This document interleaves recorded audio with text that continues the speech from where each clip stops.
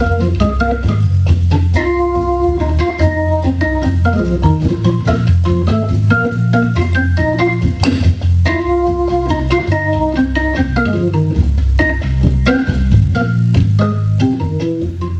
Stephen. Hello, Dave. What's happening in your life, Steve? Oh, look, I'm so ethical. It's not funny.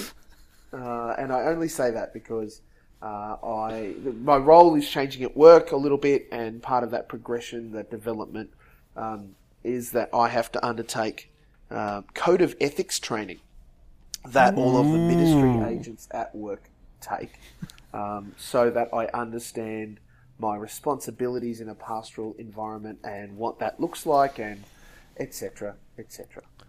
See, in a corporate environment, that's referred to as the annual sacking sign-off. So every year you do your ethics course refresher, and in a big thing there you say, I agree that if I breach any of these standards that are on this long document that there's a link to, but goodness knows no one's going to read it. It's like a EULA for a piece of software. It's so long. It's like, if I breach any of these conditions, that I can be immediately terminated. And of course, we all have to tick that box every year. Which, the non-cynical answer to that, of course, is that it is our corporate overlords ensuring that all the employees behave ethically. But the cynical take on it is it means that it's pretty easy to breach you and sack you without having to show cause, really beyond you breached these standards that you didn't really read, even though, we offered you the opportunity to read them. So, yeah, it's great. Well, I'm going to guess it's a little bit different in your environment, Stephen. Yeah, a little bit. It's important, certainly for ongoing... I'm not in a ministry placement. I'll say yet. I think that there's moves afoot to make that be a thing. But right now I'm just a normal 9-to-5 employee, working hard, doing his best in a church environment. For those that are ministry agents, this is really important they have to annually revisit and go through this code of ethics training, as well as go through safe ministry with children training. As does anybody that works with the children in a Uniting Church context, which is really important and absolutely connected to, but not directly related to, the Royal Commission that took place recently. It's the church acknowledging that this is important, and we find it so important that this needs to happen. So were there any great insights delivered in your ethics training, Steve? Because I'm going to guess, our ethics training is stuff like when you're shipping something to a foreign country, don't bribe anyone. I'm going to guess yours is a bit different. Well, they look at lots of different parts to it. Because the code of ethics itself is a reasonably long, 7 or 8 pages around guidance for people in ministry in how to act in different situations. Of course, they have to, but it has to deal with interesting stuff like if you're a minister in a congregation, in a church setting, and you've got friends that are part of that congregation, and they come to you with a pastoral need that you need to check yourself around. Is this a conflict? Am I going to treat them differently because they're my friend versus any Joe that would come to me with the same kind of pastoral question or need? There's, of course, lots of conversation around relationships and those sorts of things and what's appropriate and what isn't. But then there's also even conversation around, and this was some of the stuff that we talked about and dwelt on, I guess you would call them inducements or gifts particularly. So as a minister, it's not uncommon for people to want to give you gifts and do nice things for you, and that's all fine. But of course, that all has to be 100% above board. So hang on. Does that mean you can or you can't accept a HSV? Oh, well, in that scenario, it would more likely be, certainly the default response is thanks, but no thanks. I couldn't. And if it was something that they pressed or whatever, then you would find a way to divest the product and turn it into cash that could be used in a congregational setting. So if they gave you a thing that was very expensive, you would say, can we sell this to help this ministry or to help the church, rather than here personally? But then there's also stuff where people are intentionally caring for you, and I was able to raise one that is not an uncommon situation for ministers, and one that certainly my father-in-law, when he was alive and in ministry, faced, and that was kind, rich couple within the congregation offer you their holiday house for a week, rent-free, for you to take your family on holidays. Is that okay? And the answer is? Yes, with asterisks. In that, the consensus broadly was that it needs to be absolutely above board, it needs to be talked about and at least mentioned to your church council chairperson, that they need to be aware of it, and that it can't be seen to be something that influences any decisions that you may or may not make. All right. See, now this is the bit that perplexes me, Mulk. Yeah. Because usually, obviously, as I alluded to before, in our corporate setting, it's all about basically bribery and corruption, because there's a lot of cash involved in some of this sort of stuff. So, what are the particular inducements that your ministry is supposed to steer clear of? It, like, it's not like you can give them a hall pass, like one free entry to heaven. Like that's not how it works, unless things have dramatically changed since the last time I set foot in a church. Well, that's exactly right. It needs to be. I mean, broadly speaking, you're not going to have someone turn up with millions of bucks and say, "Hey, can you help us get this mining lease?" Through government. I mean, I'm pretty sure the Uniting Church would not be on the old path of selling indulgences. Even the Catholics barely do that anymore. I know, what a rip-off of Catholics. I think we call them papal knighthoods these days. It's an interesting scenario. And, I guess the situation more than anything is that there's an acknowledgement that as a minister in a church setting, in a congregational setting, that there is still, if nothing else, a perceived amount of influence that you may or may not have within the community, and an actual amount of influence that you will have within your congregation. And that as agents of God and working for Jesus in that context, that you need to be beyond reproach around any issues of, but you did that because someone did that nice thing for you, or et cetera, et cetera. Look, I would love to see the ethics training around some of the prosperity churches that we've mentioned in the past. There was lots of conversation about that in passing, because it was even raised, I think, by the facilitator, saying that don't forget, any money that you are given for doing your job, i.e. as a minister going and preaching somewhere else, they may have an honorarium or that sort of stuff, must be declared as taxable income because it is your primary source of income. Oh dear. Yeah. So if you are in that scenario where you do travel the world and get given lots of dollars for turning up to speak at a thing, that needs to be declared as taxable income, even if earned outside the area in which you are taxed. But they weren't telling you that you shouldn't do it because it reeks of taking advantage of people. And see, that would be my ethics training manual for a Christian church. It would be like, don't do anything that makes anyone think you could potentially be from Hillsong. Maybe I have a very different ethical framework that I'm operating from. I don't know. Look, I think honestly that it's situations where it's not unreasonable for ministers to be asked to preach in other situations, whether it's a conference or at youth camps particularly, or there's even international stuff, of course, for academics or for ministers in a position where they are subject matter experts.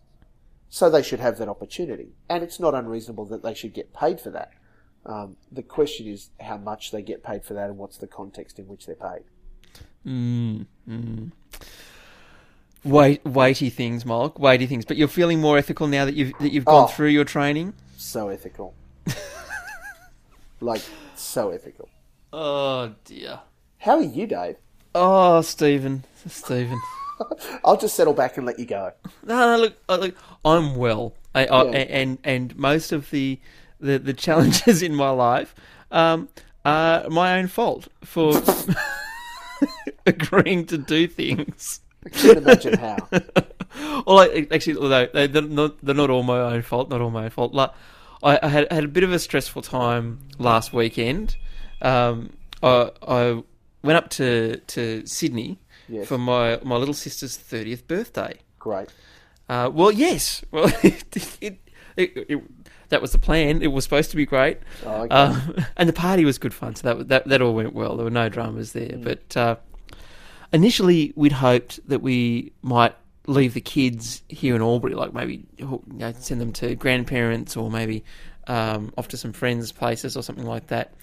And for a couple of different reasons, that didn't happen. Yeah. Which meant that instead of flying to Sydney, which is what Rach and I were hoping to do, we ended up having to drive up because it is just... No, I'm not paying for the kids to come over. See, you probably don't even realise this. Like, regional flights are so expensive. Like, I'm aware. Oh God, it is ridiculous. And of course, I understand why. And it's all about capacity and demand and all those sorts of things. I'm not going to smaller planes. All this stuff. So much stuff. So anyway, it meant we were driving up to Sydney. Well, the decision had already been made that we didn't want to drive up on Saturday. Yes.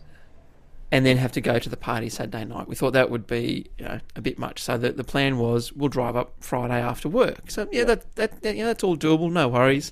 But of course, given that Albury is a long way from Sydney, we're looking at a late night.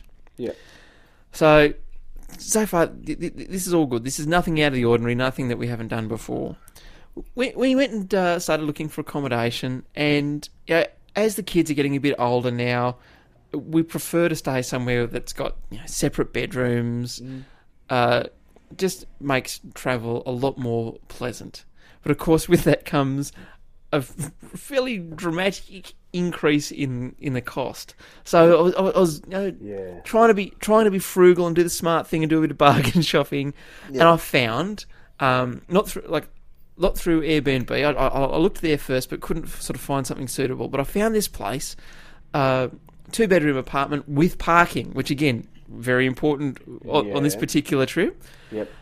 No worries. Get in touch with good price. Get in touch with the owners. It's let them know that we were going to be arriving late. Not a drama. There's a lockbox just around the corner. Keys will be in there. We're all sweet. Yep. So we've had conversations, multiple times via email, addressing all this. Everyone's on the same page, no worries. So we head up to Sydney after work on Friday, cruise into the inner suburb where our apartment is, sort of get there just a bit after midnight. Everyone's still in relatively good humour. Kids are a bit tired though, everyone's starting to get a bit scratchy. Yeah. Wander around the block, find the place where this lockbox is. Perfect. It is exactly where the description said it would be. Easy to find. Yeah. Put the code in. You're in a massive butt coming. Flicks open. So everything is working out right until this point. Although what was surprising was that there were no keys in the lockbox. Oh. So I'm thinking this... Not too bad. I'll just go back to my emails and I'll have a look through. Surely there will be a phone number in the emails for the owners or for someone. Stephen, there's no email. Oh. And at this point, I'll be honest, I'm starting to get a little bit perturbed.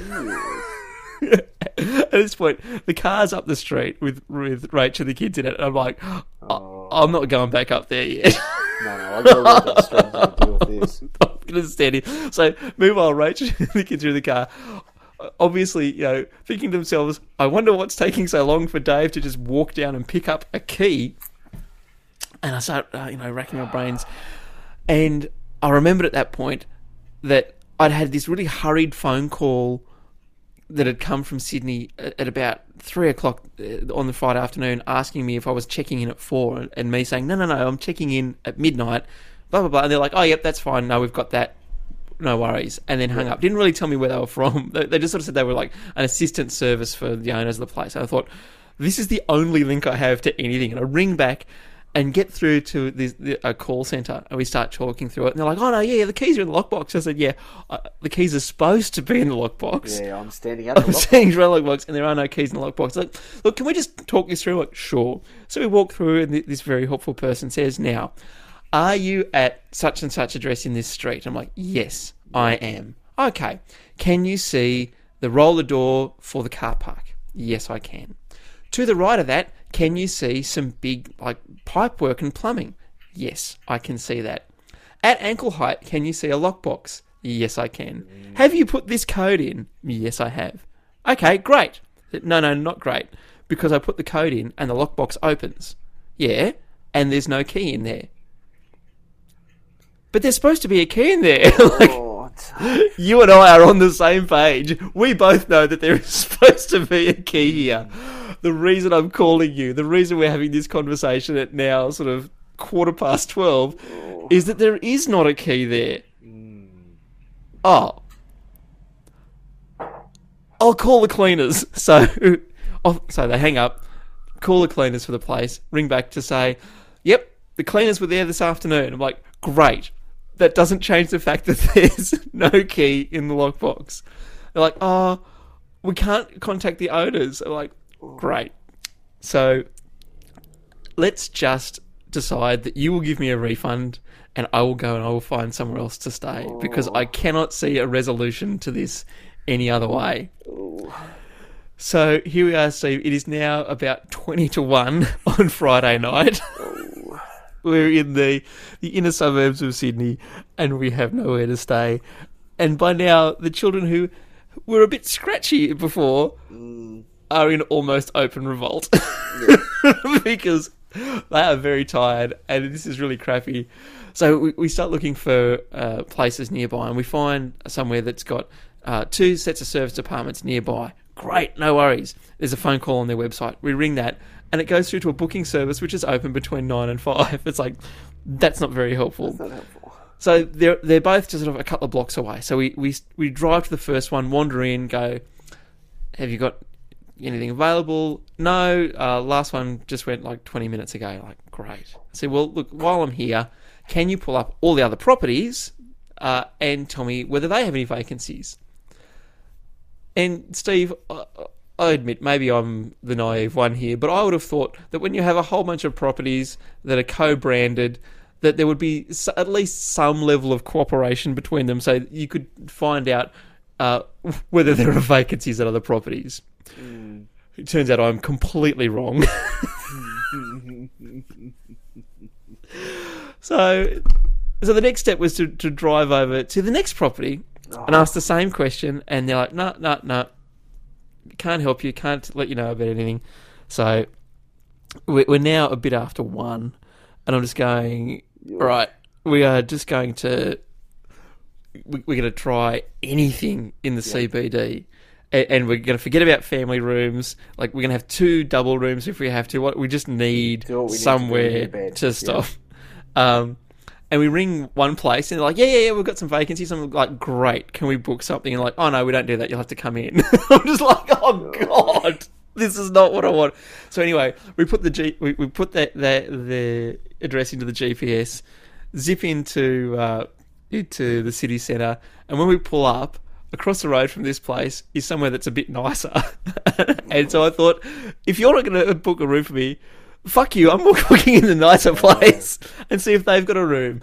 And, oh, thank goodness that they actually did. They had one room left with, like, that would sleep 4 people. Not a 2-bedroom room, unfortunately, but again, now we're after 1, and we're at the point where nobody cares. So we booked in there and got into our room, at about 1:30. And thankfully, the kids then just sort of crashed and went to sleep. Yeah. I, of course, was absolutely wired. Oh, yeah. You've just had a problem solved for like the last, 2 hours. And so, I don't know, it was probably a good hour before I actually fell asleep. And And thanks to, my wonderful body clock and the fact that I'm usually up exercising in the morning, I was awake again at 6. So, thankfully, I did manage to get back to sleep and sort of knocked another hour or so out. But Saturday, let me tell you, I was not a bouncy and smiling person. I was going to say, the rest of that weekend was not great. Oh, I was just exhausted the whole time. And to add to this, the place that we stayed at Friday night didn't have any vacancies for Saturday. So, as part of our Saturday plan, we had to find somewhere else to book in and then relocate all our stuff and book into the next place. Oh boy, Stephen, I do not want. Yeah, all of that just sounds painful. Oh yes, and again, all because I was trying to take the frugal option and find somewhere that wasn't going to be quite so costly to stay, and I am now thoroughly in the, I'm not up for this stuff. You know what? I'm still feeling tired now just thinking about it, Steve. I'm feeling tired just hearing about it. And the thing is, I like travel. I enjoy travel, and I even don't mind dealing with these sorts of unexpected scenarios. I just don't want to be doing it at 1 a.m. when I have my children and my car to like add to the bloody Tetris mental Tetris of trying to figure out everything. Because if it was if we didn't have the kids, well, and especially if we didn't have the car, easy to like wander in anywhere and but no, it's just. It's painful. Yeah. So more reason to sell the kids. Exactly. Or get much better at leaving them behind. Well, see, Rachel's parents ended up they were in Tasmania that weekend on a jaunt around the Apple Isle all of their own, which is why we couldn't leave the kids with them. But maybe what we should do is just leave the kids in the future at the grandparents' house. Yep. So that way, if there are any disasters, at least it's that's my theory. Oh, Dave, we're at an interesting position with our kids, right? Because, like, they're not old enough to actually be adults or adult enough to leave alone for that kind of thing. Like, we're going away overnight. We can leave you here and you're responsible and you can get to things and all of that sort of stuff. Yep. Yeah, we're still at the... We can go out late and leave you to put yourself to bed, but the whole, we're going to be away like for a whole 24 hours is still outside the comfort zone. Yeah. So in that context, like they're too old, like you have to pay for them like they're adults. Yeah. Flights, accommodation, restaurants, like they're certainly not that, we've managed to broaden Mr. Nearly 13's palate somewhat. However, his go-to staple is still, reasonably speaking, nuggets and chips. Well, see, you shouldn't complain about that too much because at least you can buy that off the kids' menu. Yeah, but he's old enough now that he needs 2 servings. Fair enough. No, it's not yes, you can get off the kids' menu, but we'd like 2 of them. But you only have, we know. No, well, see, whereas Rupert's go-to is a chicken palmy. Nice. Which is great, but it's also something that can cost anywhere between $16 and $30 depending on where you're showing up. Like, and be the size of a normal chicken breast or the size of your head. Look,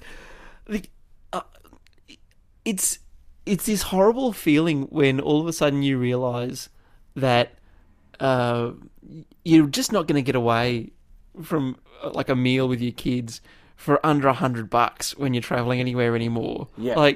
No, that's it. And that's a night out for us. Like if we go to Hog's Breath is a fairly easy staple, or Lone Star, or some kind of not,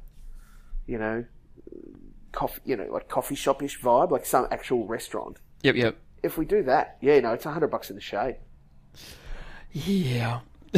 Easy. And so again, that also adds to the don't want us with the travel, because you sort of go like, if it's just the 2 of us, $100 meal means we've had decent bottle. We've had a pretty good nice time. Yeah. When it's with the kids, it's like we have just gone bare basics. Yeah. And you know that I don't say that as like they're stopping us from having fun, and that it's just the increasing cost. God, I do. They're absolutely stopping us from having fun.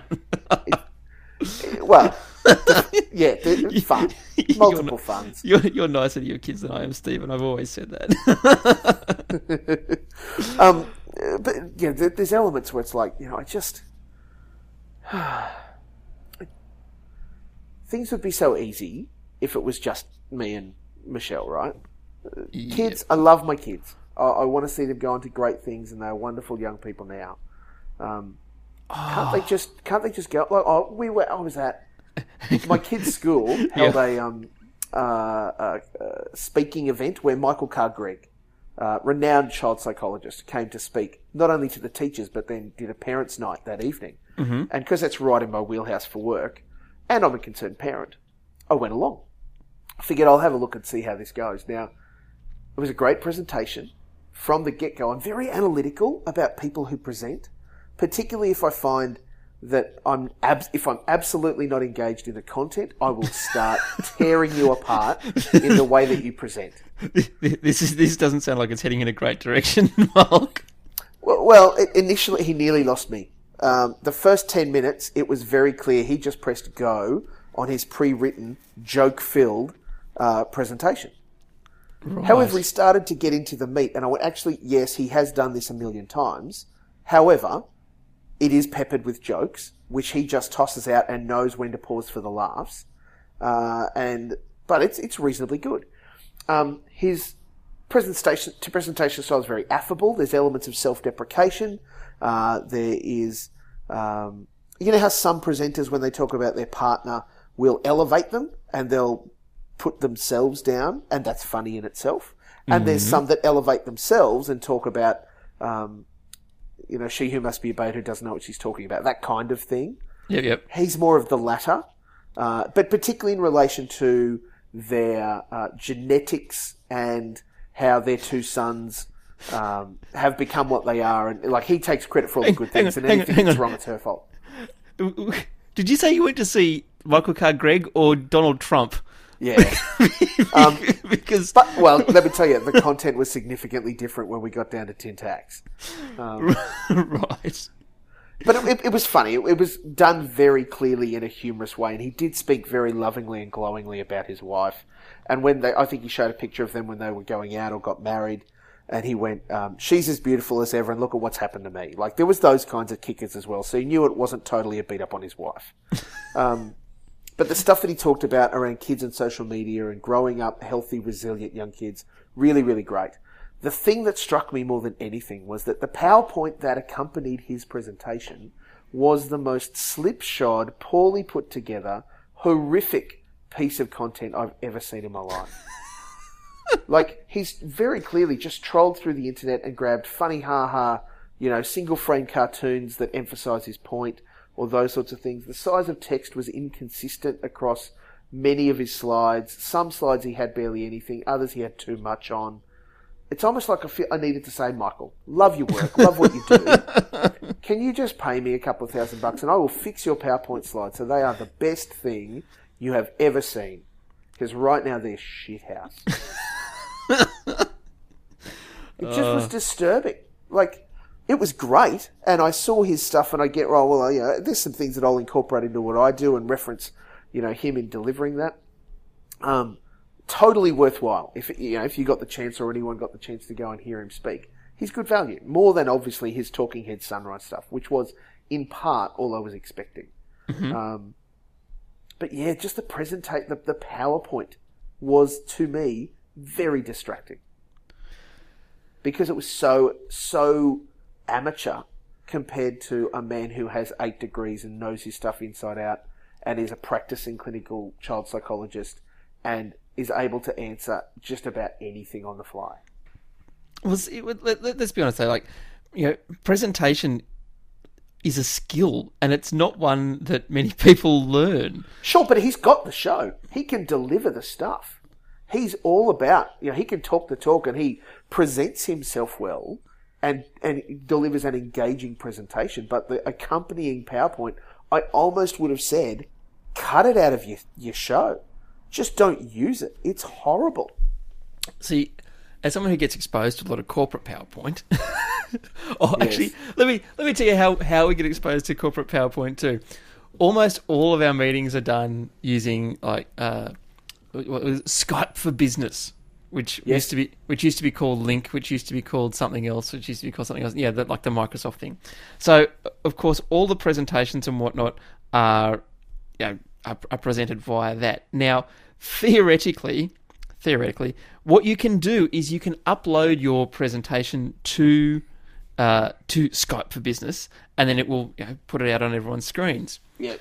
I have never seen someone do that, and I don't know if it's because it doesn't work or it's too hard or whatever. Instead, what we get is we get people sharing their desktop and then just running through the PowerPoint on their own desktop. No, bad. I can tell you that it does work. I have used it before. It's very reliable. It works very well. So, I'm looking at stuff where everyone has to use their corporate templates and stuff. So stuff is almost all identical, and yet we still get pages full of someone has copied and pasted out of a SharePoint with the resultant formatting not changed one iota. Or to the other extreme, someone who's taken a screenshot of a SharePoint and put that in a slide and then sent that to you so that you cannot copy and paste that data. I hate PowerPoint. I hate corporate communications altogether. Can't we just send each other text documents? That'd be fun. Just like plain text. Well, this is the thing. In the broadest situation, yes, that's all you need to do. If you're like in a meeting where there's 5, 20, 50 of us, in particularly in that teleconference scenario, just keep it as a text document. So much of my stuff is.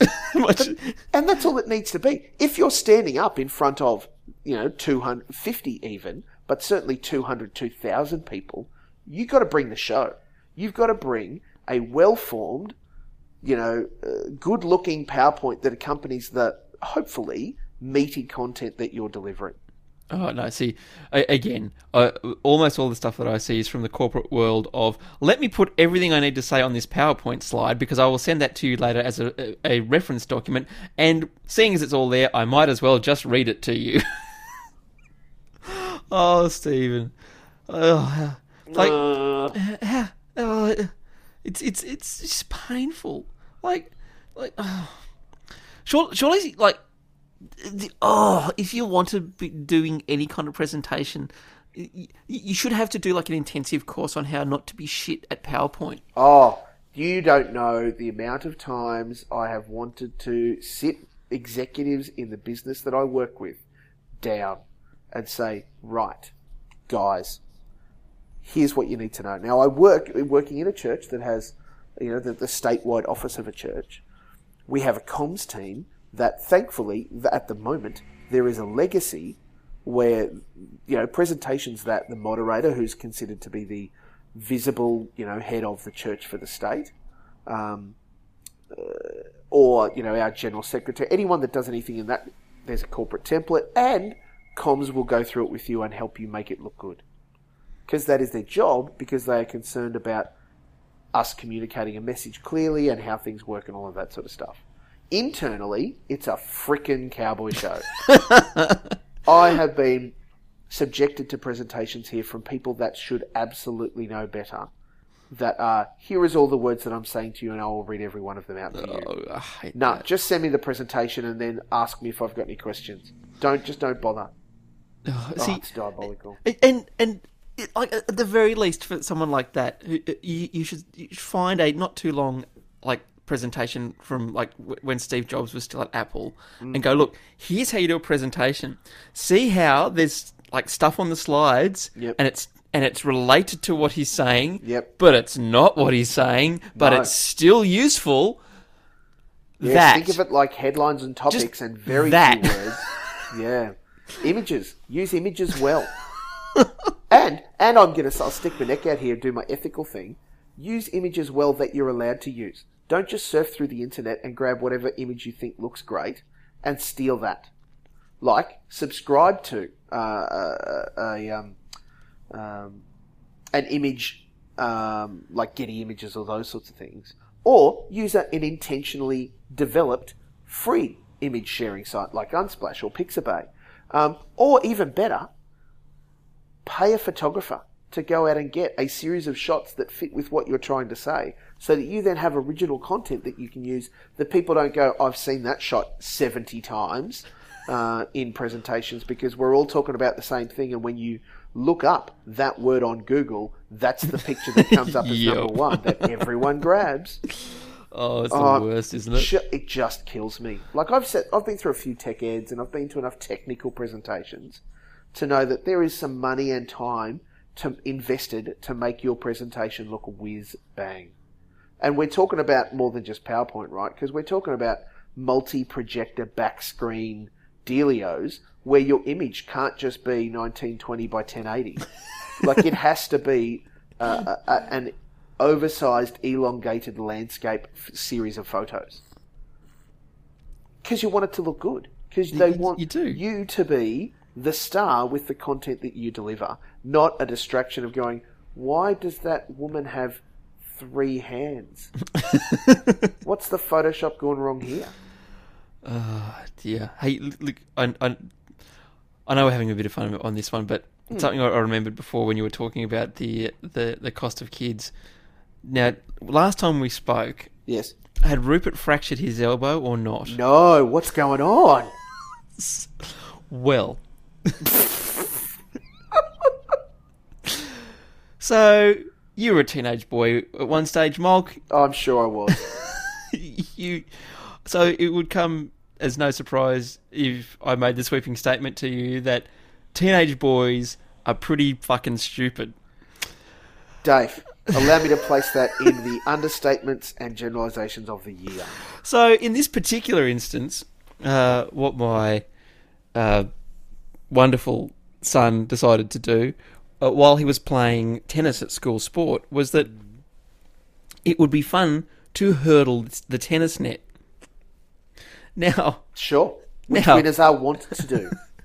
Well, here's the thing.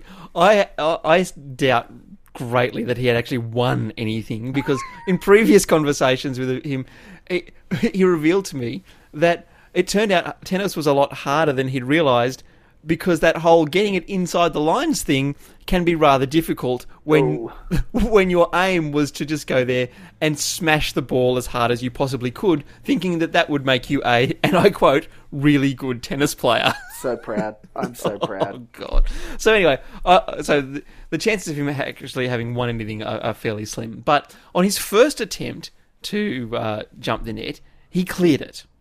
And it was pointed out to him by some of his friends that he only just cleared it. Like, there was his toes just about tagged the top rope on the net. But he at this point was, pretty happy with himself, going, I can jump the net. Yep. Did it once, must be able to do it again. So when someone else came along, disbelieving that he had managed to jump the net, his response was, of course, here, let me show you. Attempt number 2, not so good. Feet caught in the net, face plant with arms outstretched, potentially a little bit of dislocation of the elbow. Yep. But certainly a fracture. Oh. So, got the call, please come pick Rupert up from school. By now, Rupert is on a first-name basis with the ladies who look after the first aid bay. Not just for this incident. Oh, no. We worked it out the other day. So, again, he's been at his new high school since, February last year. Yep. He has been to the sick bay for injuries, not for, I feel sick. No. For injuries 7 separate times. And of those 7 times, I think 5 or 6 of them have been phone calls home to can you come and pick Rupert up? Oh. He cannot continue at school. So this time, up, x-rays, so fracture, he's had a bit of physio and all that sort of stuff.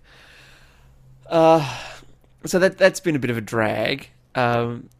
And he only realised the gravity of that when we started getting emails in the last couple of weeks for rep hockey trials, which are coming up in the next couple of weeks.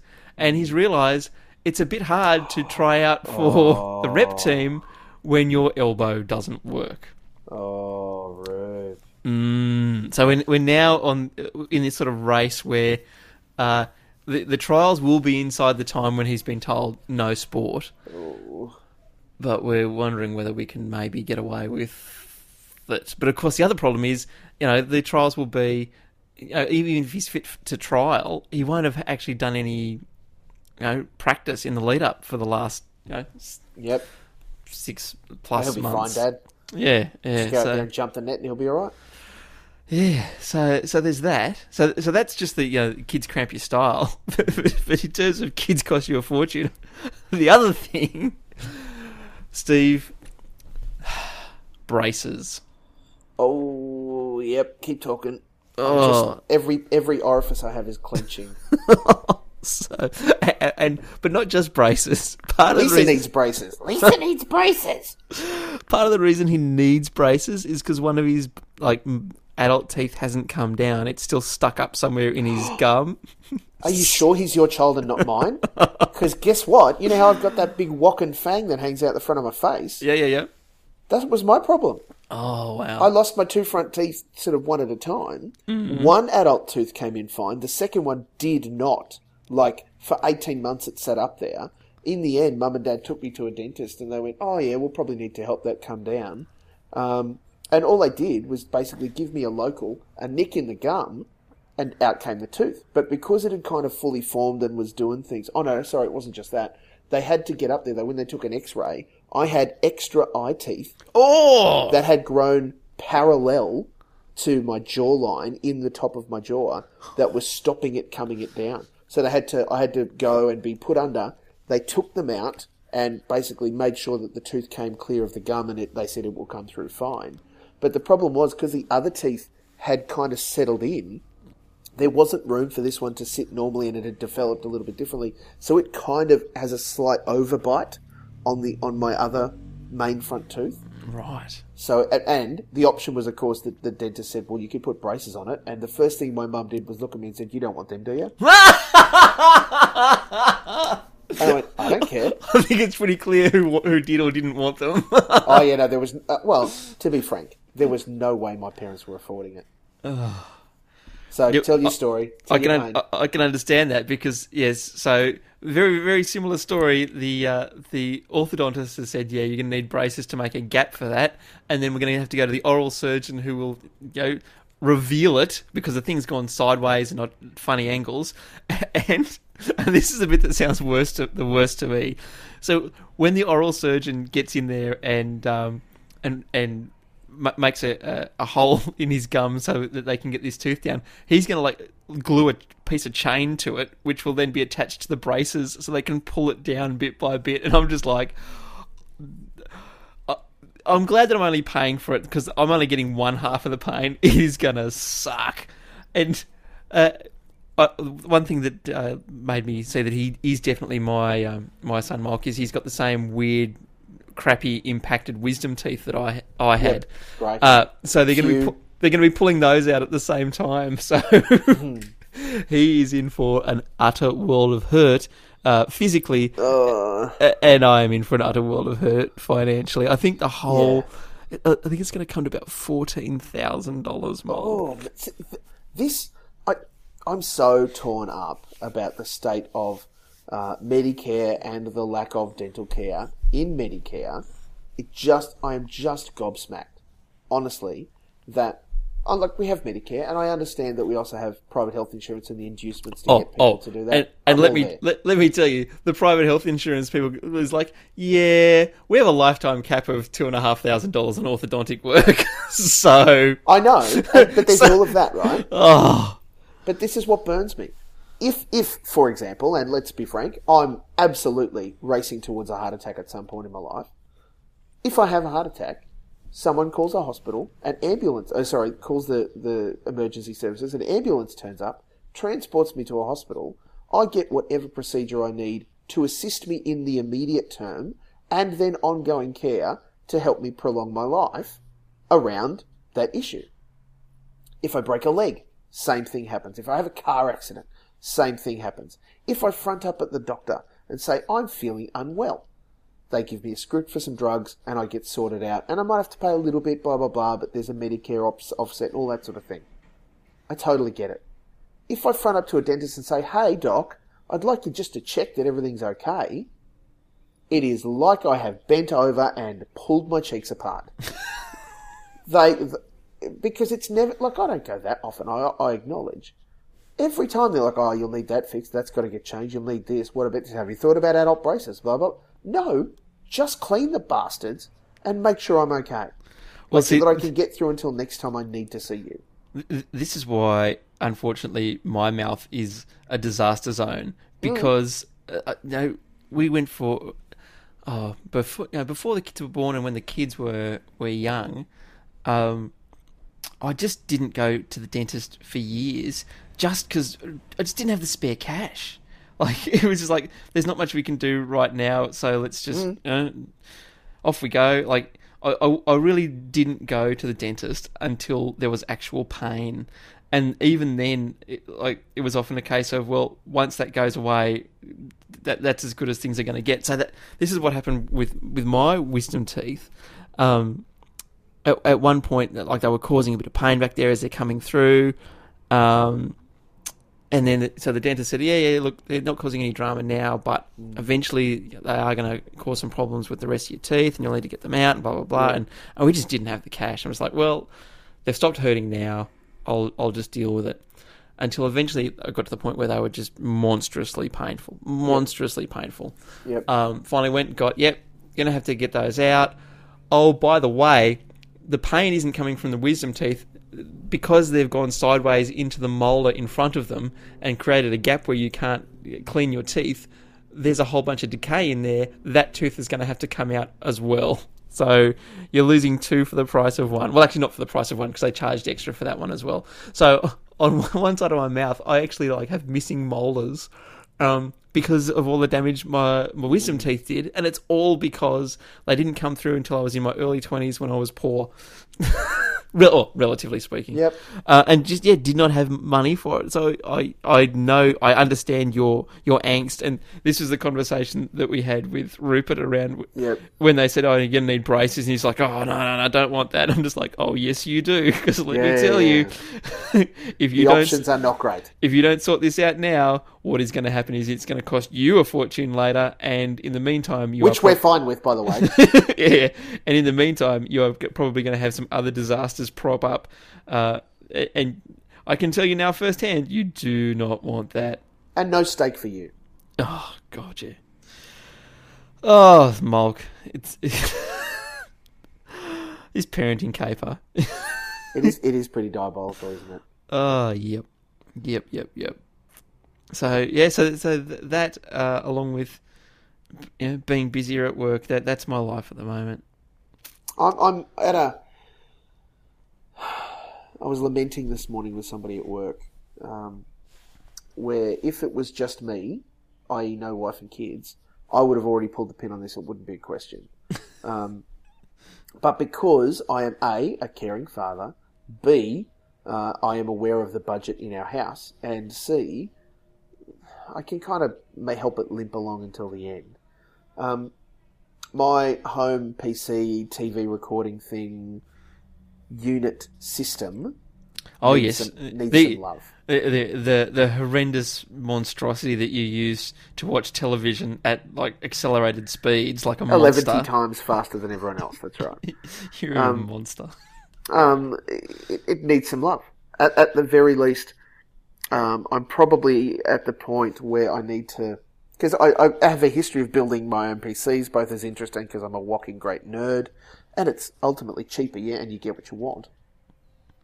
I probably need to replace the motherboard, New video card, new TV tuner card, which will mean new RAM, additional hard disks. I can probably keep what's there, though I should upgrade the SSD that is my C drive so it's a bit bigger. All of those sorts of things, right? Plus, the TV monitor that I use is going through some issues where when you turn it on, only half of the screen displays. The other half is kind of blacked out or kind of fades black. Listen, given the amount of bad reality TV that you watch, that might be a blessing. It's protesting. But if I give it 5 minutes, it kind of warms in, if that makes sense. So it kind of I was going to say, there. what is it like a valve set from the No, that's 1940s? And this is the problem. This is why I'm going, someday this is just going to turn on, be black, and stay black. Oh, jeez. But for the moment, it warms in. Now, I've priced my replacement. That's not what electronics is supposed I know, to do. I know. But it works. This is the thing. And it's been like that for nearly 12 months. You use the term works very loosely in your household, it seems. But this is where it plays into the I care about my family and I know our budget and it's not a priority. Yeah. $600 to buy the new smart TV that will sit on my desk that absolutely is a tax deduction that will be the monitor for my computer and do all that stuff. Great. Mm-hmm. So that coupled with the other things, we're talking about $1,600, maybe $1,700. Again, all a tax deduction. We just have to get the money and do it.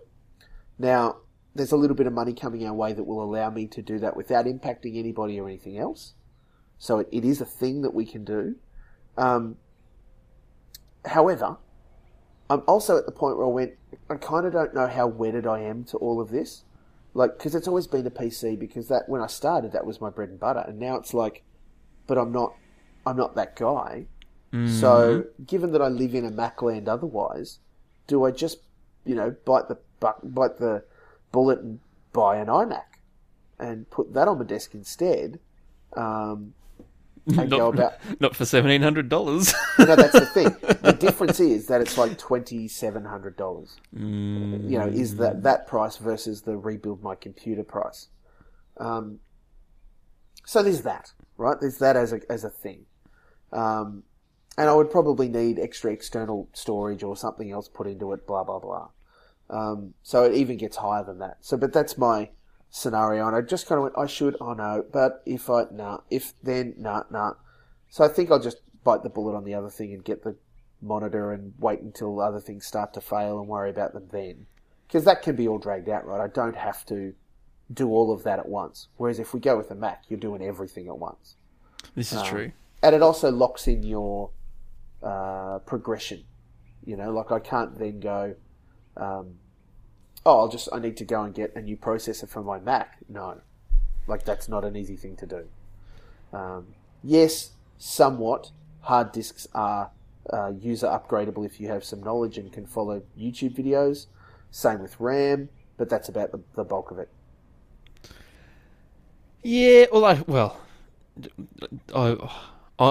think I've hit that point where the idea of upgrading stuff is just yeah. But then again, I was going to say, I have like a screwdriver in my hand pulling things to pieces every day, so that the novelty of it is long worn off for me. And so that's it, right? There's I'm not no the standard novelty use there case. anymore. And in part, when I have to go looking for what I want, I kind of fall down a rabbit hole. I need to re-educate myself about all of this again, because I don't have my head in it every day. Mm-hmm. So I would need to go, well, if I get this motherboard, what's this implication? How does this, what do I need? What specific RAM? What's the RAM? I don't want to spend millions of dollars on RAM, but I want to get lots of RAM. So which is the best RAM to get? That limits my motherboard choices. All of that sort of stuff. It's...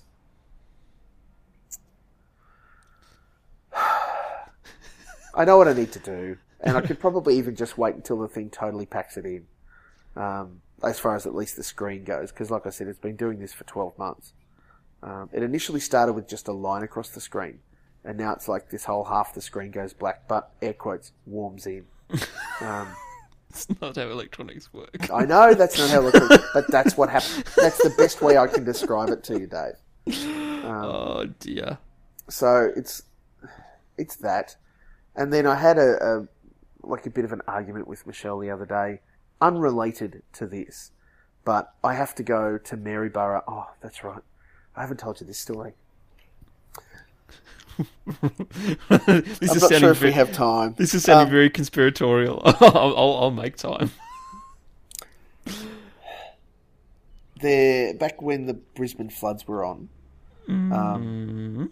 the second time, I got connected very quickly, briefly, to a UK company that specialise in connecting media organisations with people on the ground. So you were the talent.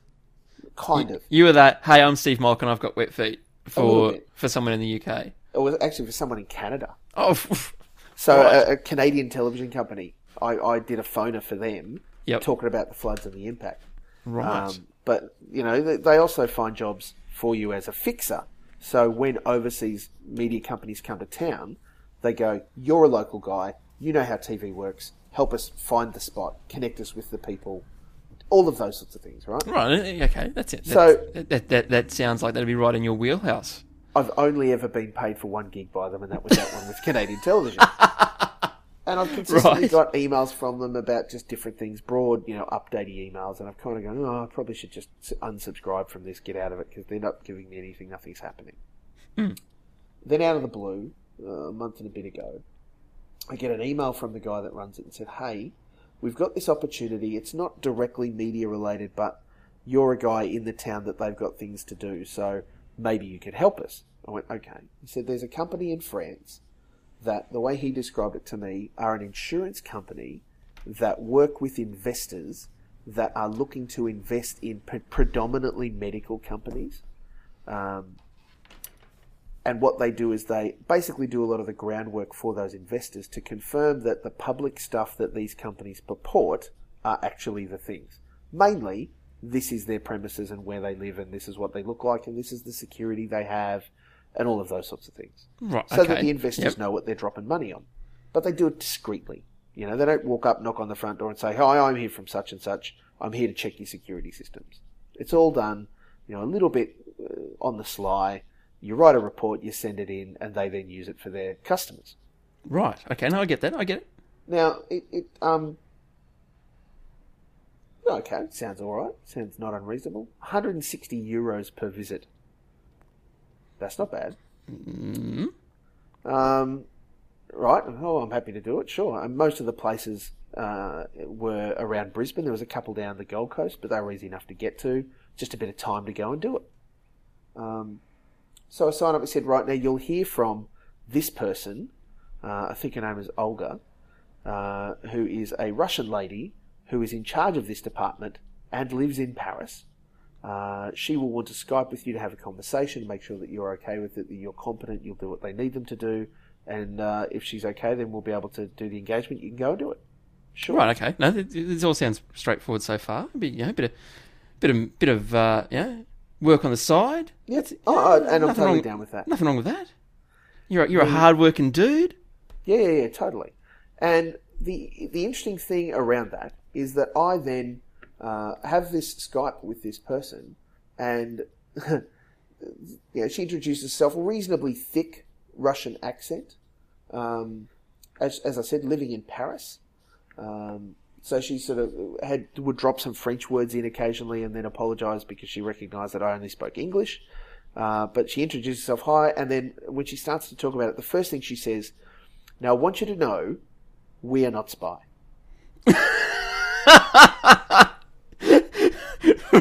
Right. Of course. But instead, because she's Russian, it came across even more, it was like, no, you must know, we are not spy. It was, Dave, I was having conniptions, holding it in, because all I wanted to do was just laugh out loud. I thought it was hilarious. She talked me through the process, blah, blah, blah, so I'm going to do that. And I went and did that first round, and they were very happy with the work, so much so that they came back and said, hey, here's a second round of addresses companies we want you to go and suss out. Same thing. And by the way, one of them's in Maryborough. I went, okay, and I had a look. I went, I said back to the guy who manages the engagement, I said, that's like an 8-hour round trip for what is ultimately a half an hour visit of me taking some photos, writing some stuff up. and leaving. While I acknowledge that I'm happy to do all of the others, including a couple on the Sunshine Coast, can we negotiate a different rate for just that one? And I'll do the others at the previous rate, and that's all fine. And he went, he'd said this so quickly, Dave, I should have pushed him for more. He said, how about we just make all of them €200 and you do the Maryborough one as a part of it? And I went, oh, okay. Like, I'm an idiot. I'm horrible at negotiating sometimes, and other times I'm great. So that's going to mean some nice money to go into the holiday coffers, but I have to go to Maryborough in the next couple of weeks for a half an hour. And be a super secret not spy, take some photos, write some stuff and get out of there. It doesn't hurt going on Saturdays to do it because obviously you're going to get less questions asked about you when you turn up and are taking photos out of your car or sitting there with your laptop writing stuff than if you turned up on a Wednesday at lunchtime. So that works to my favour. But so I'd said to Michelle, hey, how about we make a little bit of a thing? We've got a really short window. Let's do it Easter weekend. Leave Thursday night after school. Friday, let's do it. Saturday, come home because I've got stuff on Sunday. And then Monday together and I'm back to work on Tuesday. And they're all on school holidays then. And we kind of went through this frustrating conversation where, like, can't we just go and have, like, just a good time, just relax, spend a little bit more because we're going to have some money coming in to validate us staying somewhere nice and not somewhere crappy. And we got frustrated with each other because we really weren't hearing each other. Michelle was like, but do we need to spend the money for what is ultimately 2 nights and 1 day of us not really doing much? And I'm like, well, what happens when you go to a resort anyway? You go and you don't want to do anything. You just want to go to the pool and hang out and do stuff and that's it. And that's all this would be, a really short break, blah, blah. We've worked it out. It's okay.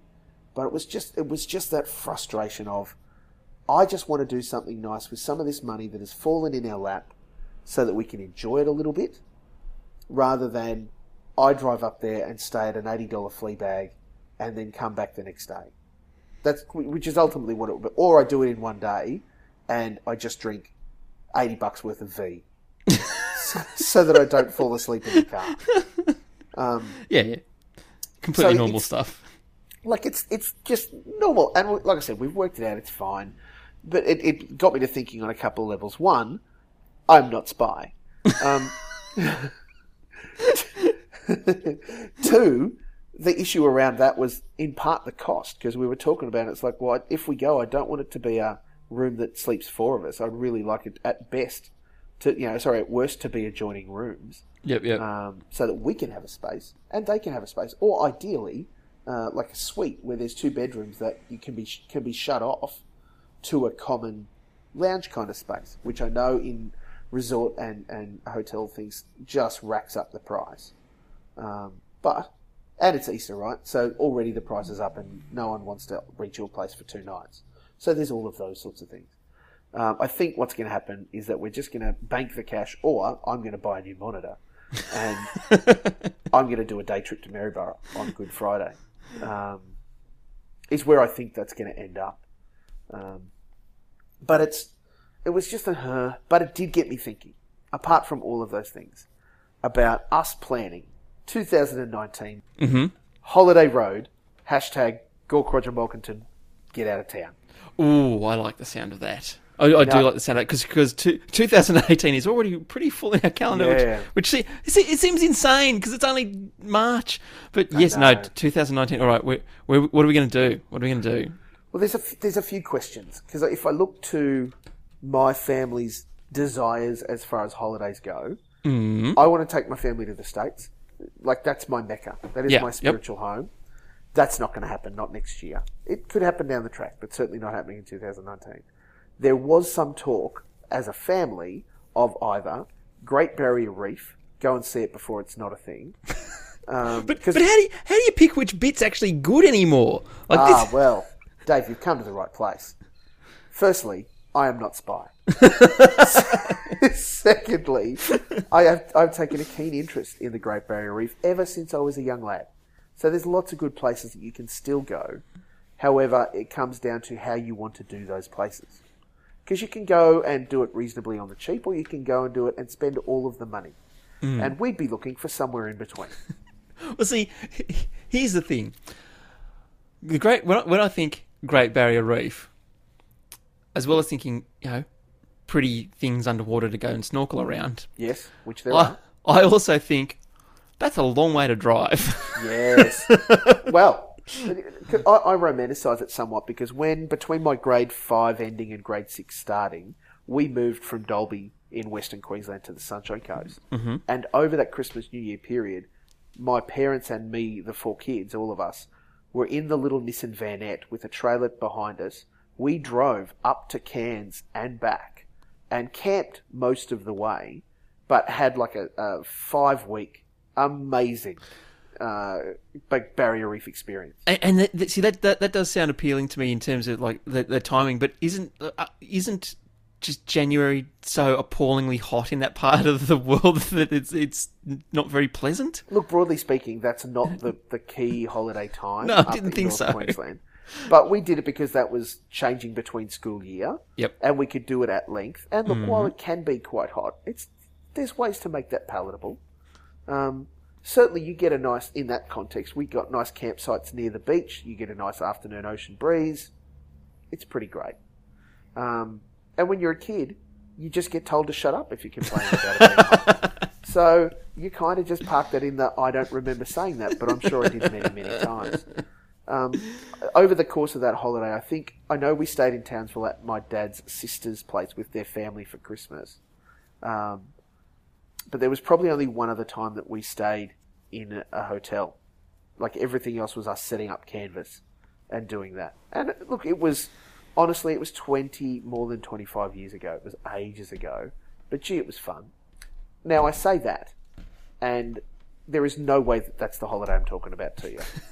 Right? That's not it. Right. So it was either a Great Barrier Reef holiday, which was more than likely going to be fly to place, Airbnb or hotel, do lots of things in that space around the areas and things, and then come home. Or Fiji/Cook Islands/Pacific. Ooh.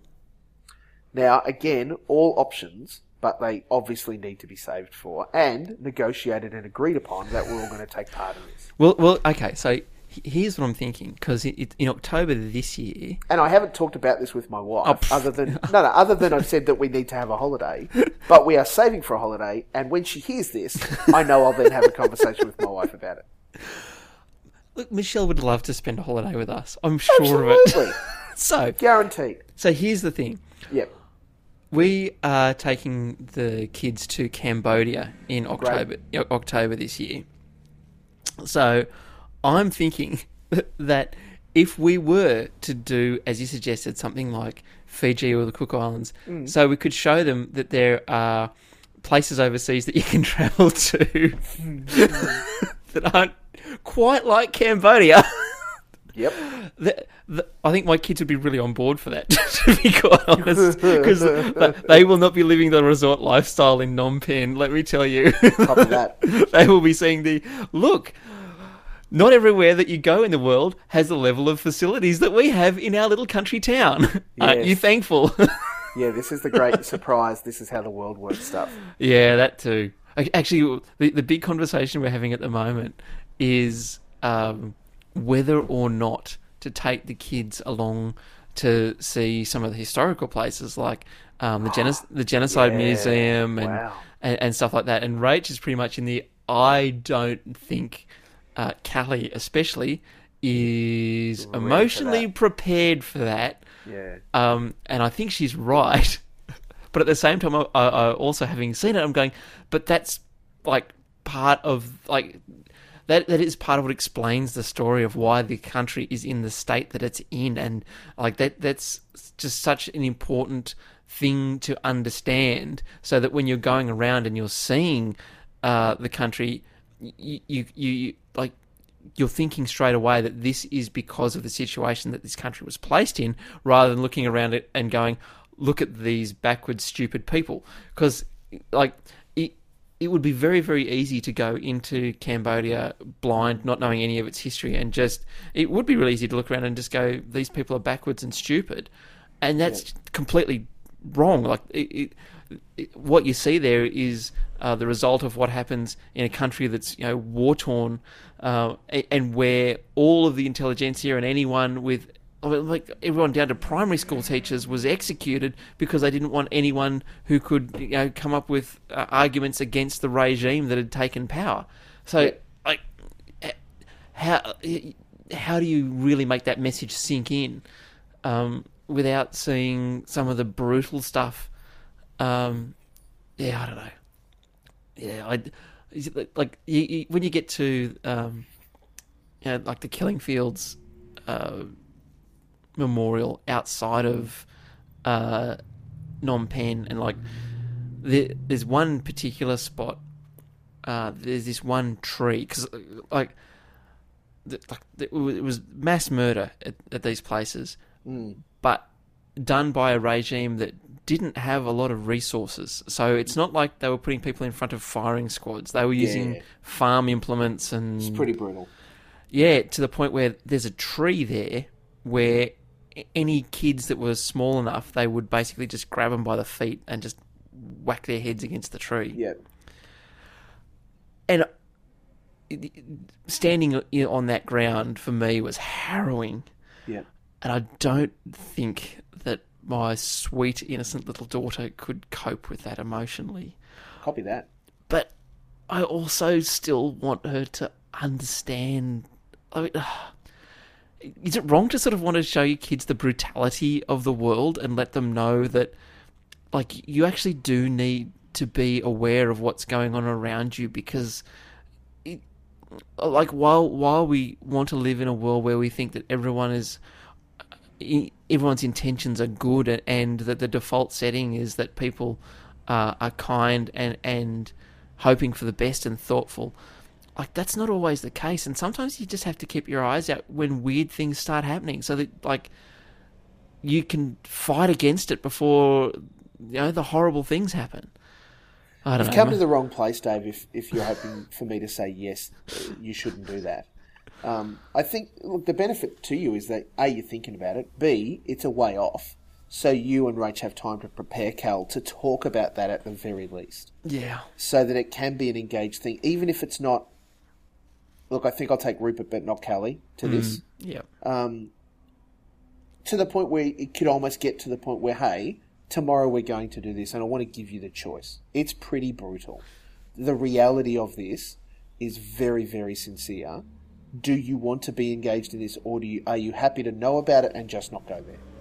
Well, that's the thing. Like, even Rach, I'm not sure whether she's going to visit them either, because she already has gone to the point of going, I don't know that I can see that. Like, because this is the other thing too. You guys aren't going to go and get selfies in front of the tree, right? No, that's not what this is about. No, God, no. But it's you guys are taking a very reasoned and thoughtful process to it. That, because of the gravity and the weight of it for you, means that you're considering how your family and certainly your kids would be impacted by it. Yeah, you're not American tourists turning up and going, "Here, Dale, stand here." No, and I mean, not just the Killing Fields, but S21, which was a high school that got converted into a prison and a torture centre. Now, just going there and seeing the barbed wire and the cells and like all this sort of stuff's pretty bad. But then you walk into one of these rooms, and one of the things that actually happened there was that, like, the Cambodians, like many other bloody post-colonial places, were big on bureaucracy, so they photographed everyone that they brought into this prison. And so there are photographs of all these people up on in these big displays in one of the rooms there. And, you start out with the bulk of them seeing, guys probably in their 20s and 30s. And then, that's pretty shocking. But then as you go along, you start to see more and more women in the mix. And then more and more elderly people. And then more and more children. Because one of the things that the Khmer Rouge did was, if they found someone who they thought was, an enemy of the regime, they wouldn't just disappear that person, they would disappear their entire immediate family, sometimes even more, sometimes even their friends and other associates, because they thought the contagion of thought against the regime was so dangerous that you needed to stomp it all out.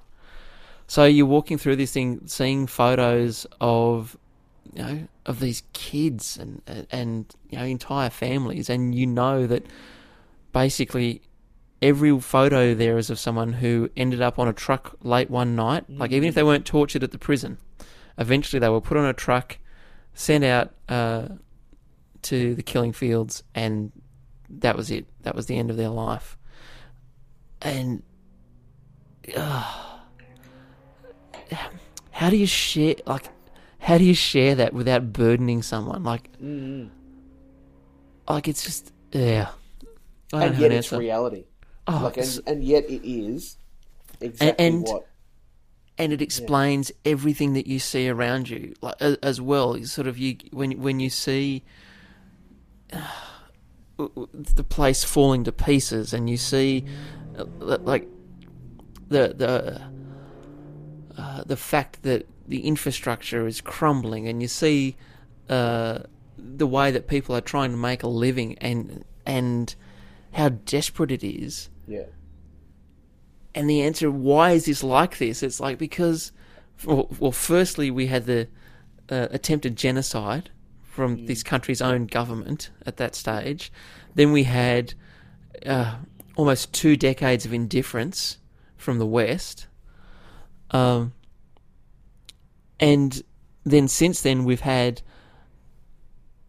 a fairly corrupt single party running the country, often enriching themselves more than looking after the people. That's how you get here, you know. We live in such a sanitised society. I mean, Australia is, for all of our acrimony and frustrations with government and all of the rest of it, we live in a very safe place. We live in a life that is miles away from having to experience that. We live in a world where our daily newspapers are championing the cause of multi-millionaire retirees who might not get a cash handout anymore. For your franking credits, gosh. Yeah, so that's where we're at. So I think it's completely reasonable to talk about this stuff, certainly in preparation, even if, like I said, even if it's not a case of, you know, you don't need to come. Yeah.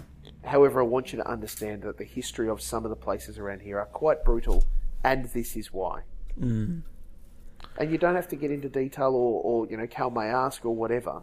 But you're right, it might be a case of Rachel's like, see you boys, have a great day. I think that it's important, just the same as we get around our country here. You know, there are enough creeks and waterholes and all sorts of things that are named diabolically for what they were in relation to our Indigenous people. We should not and cannot hide our kids from that.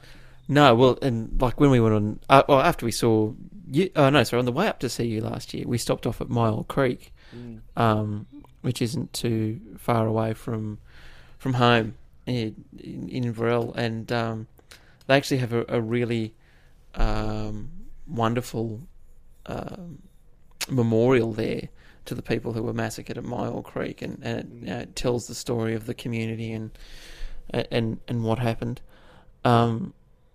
And yeah, like we stopped off there and took the kids through it, and I guess I should use that as a marker, because that did actually quite strongly affect them. So, and that's not even remotely on the scale of in terms of what you see, compared to, say, going to the killing fields and seeing a tower of skulls that have been brutally destroyed.